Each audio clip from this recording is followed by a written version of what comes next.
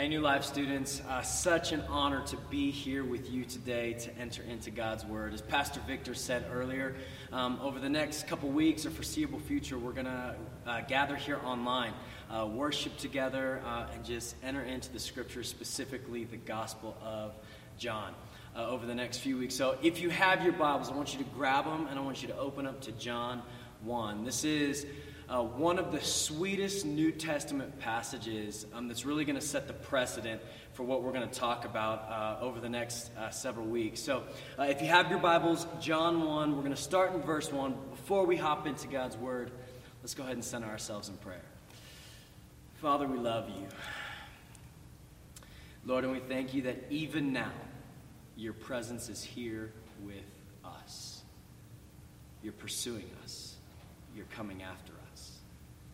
Lord, I pray for myself, I pray for my brothers and my sisters, that you would set our eyes before you in this time. I pray that you would make your word alive to us.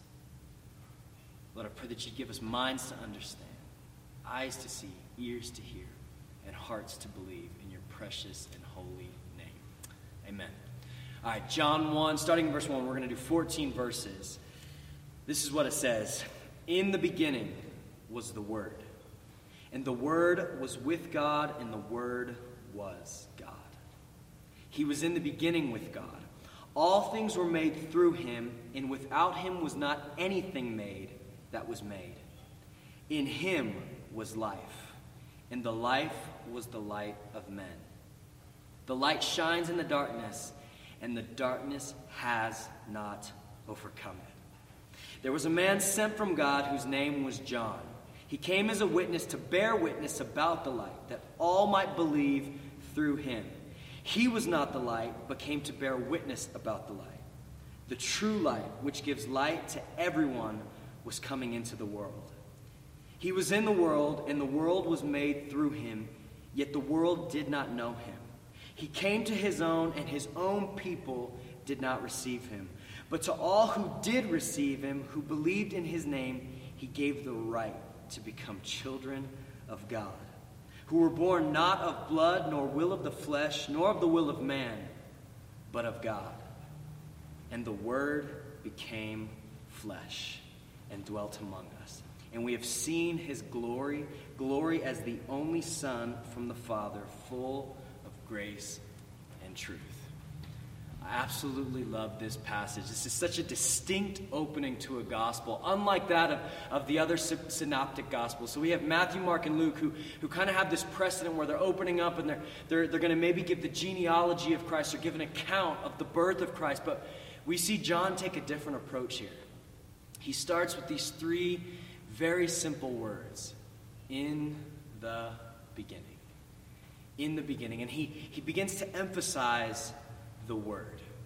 The Word. Now, if you know kind of your biblical history, if you're a first century Jew reading this text, immediately your mind is going to Genesis 1:1. In the beginning, God created the heavens and the earth. And it's so unique that John began using these words. And I think what he's really wanting to get after right here is that God sends his Word to accomplish his purposes. In both cases, we see this in Genesis 1 and in John 1. When we look back to Genesis 1, we see in the beginning, God created the heavens and the earth. You see, God created the world by his spoken word. And when we hear these three words, in the beginning, immediately our minds goes to kind of a past event where we're saying, okay, wait a minute. We're looking back at the beginning of time. In the beginning, God created the heavens and the earth. And if you know Jewish history here, and if you know kind of the narrative that takes place here, you know that we see a God who creates his creation and he calls it good. But we know when we hit Genesis 3, something happens that kind of takes it and tweaks it and fractures it. And it's not just humanity that gets broken here in this moment, it's all of creation. And so we have set the context where as we're entering into John's gospel, John understands that something has gone wrong with humanity since the beginning of time. We're a broken humanity. We're a sinful humanity. We're a humanity in need of a Savior. But the beautiful thing about this passage is John doesn't just keep it in a looking back context. Yes, in the beginning was the Word, but the very reality that he's getting after in these 14 verses is that the Word has been made flesh now, and he has dwelt among us. So as opposed to saying, hey, look back and kind of remember what has gone wrong, we are seeing now that God has not just accomplished his purposes through the spoken word, but God has sent us a Savior through the incarnate word, namely Jesus Christ. So we have a response here from God that's saying, I'm not just going to create all things and call it good by my spoken word. I'm going to redeem all things by my incarnate word. And this is really, really important because as we're going to start this series called Jesus is I Am, what we're attempting to show you here is John's primary objective of this gospel. And he kind of states his primary objective in John 20, verse 31. This is what he says. He said, but these are written that you may believe. That you may believe that Jesus is the Christ, the Son of God. And that by believing you may have life in his name. So the objective that John is wanting us to see here, if we were to walk away from anything else over going through this gospel, one thing that you have to see and you cannot miss is that Jesus is God. Jesus is I am. And it's within these lenses of these first 14 verses that John intends us to read the rest of this book. As we're going to read all of the things that Jesus says and Jesus does, all the miracles that he works, all the signs that he performs, we're supposed to understand it in light of Jesus is God. He is the Word. He was in the beginning with God, and he was God. Jesus is I am. So there's three simple realities that I think we can take away from these first 14 verses, that if we can grasp this, we can really get into what God intends to have for us in the book of John. The first reality is this, is that, in lack of better words, it's Jesus' cosmic reality. Cosmic reality, and this is what I mean by that. Going back to verse 3 and 4, it says, all things were made through him, and without him was not anything made that was made. In him was life, and the life was the light of men. What John is saying here is that Christ's coming, Jesus coming to earth, is not just simply an impact on God's chosen people or the Jewish people. This is an impact on all of humanity.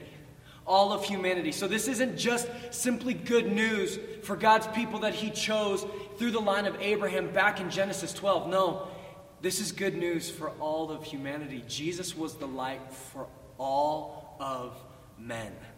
All of men. And this is such good news.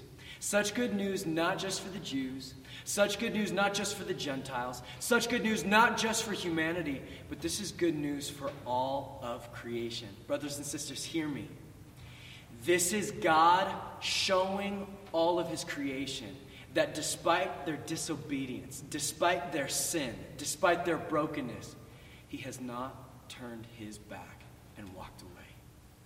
We're living in a really unprecedented time right now. And in a very similar way, a first century Jew living in Jerusalem was living in a very unprecedented time.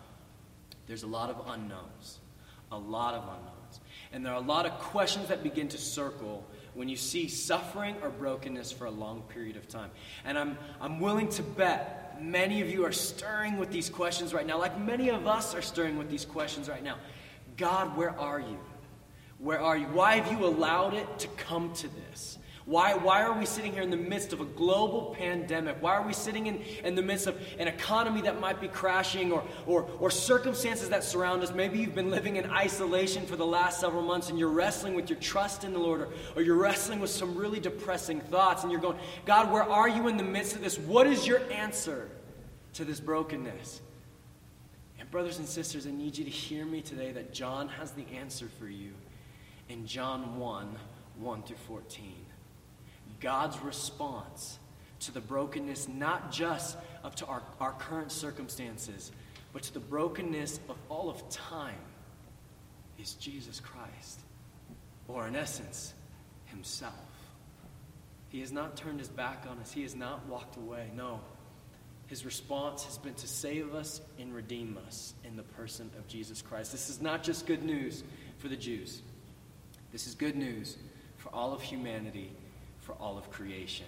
So we see this kind of cosmic reality that affects everything in the universe. But the second reality that we see is an eternal reality in Jesus. An eternal reality. And this is what I mean by that. And this is really simple, but it's profound. Because if we cannot grasp this as Christians, then the entirety of our faith begins to kind of deconstruct itself. And that's simply that Jesus is God. John 1:1, it says, "In the beginning was the Word. And the Word was with God, and the Word was God." Now the question that we can simply ask here is, okay, well then who is the Word? Who is the Word? Now, the answer becomes obvious as this is an account centered on the person of Jesus Christ. But then we get the answer again in John 1:14 when he said, "And the Word became flesh and dwelt among us." If we cannot see that Jesus is in fact fully God, then the work that Jesus has come to accomplish for us cannot be accomplished. We need a God who is all of God. In essence, we need perfect love to satisfy perfect love. It's the only thing that's going to work in order for us to have a Savior. So what John's wanting us to understand is Jesus is not simply a moral teacher. He's not simply just a rabbi. He's not someone who simply has this kind of unique divine essence about his person. No.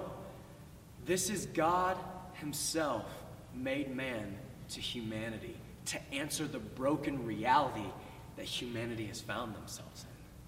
Jesus is God. There is an eternal reality behind John's setting of the context for the work Jesus is going to do. This is not just a temporary work. It's an eternal work.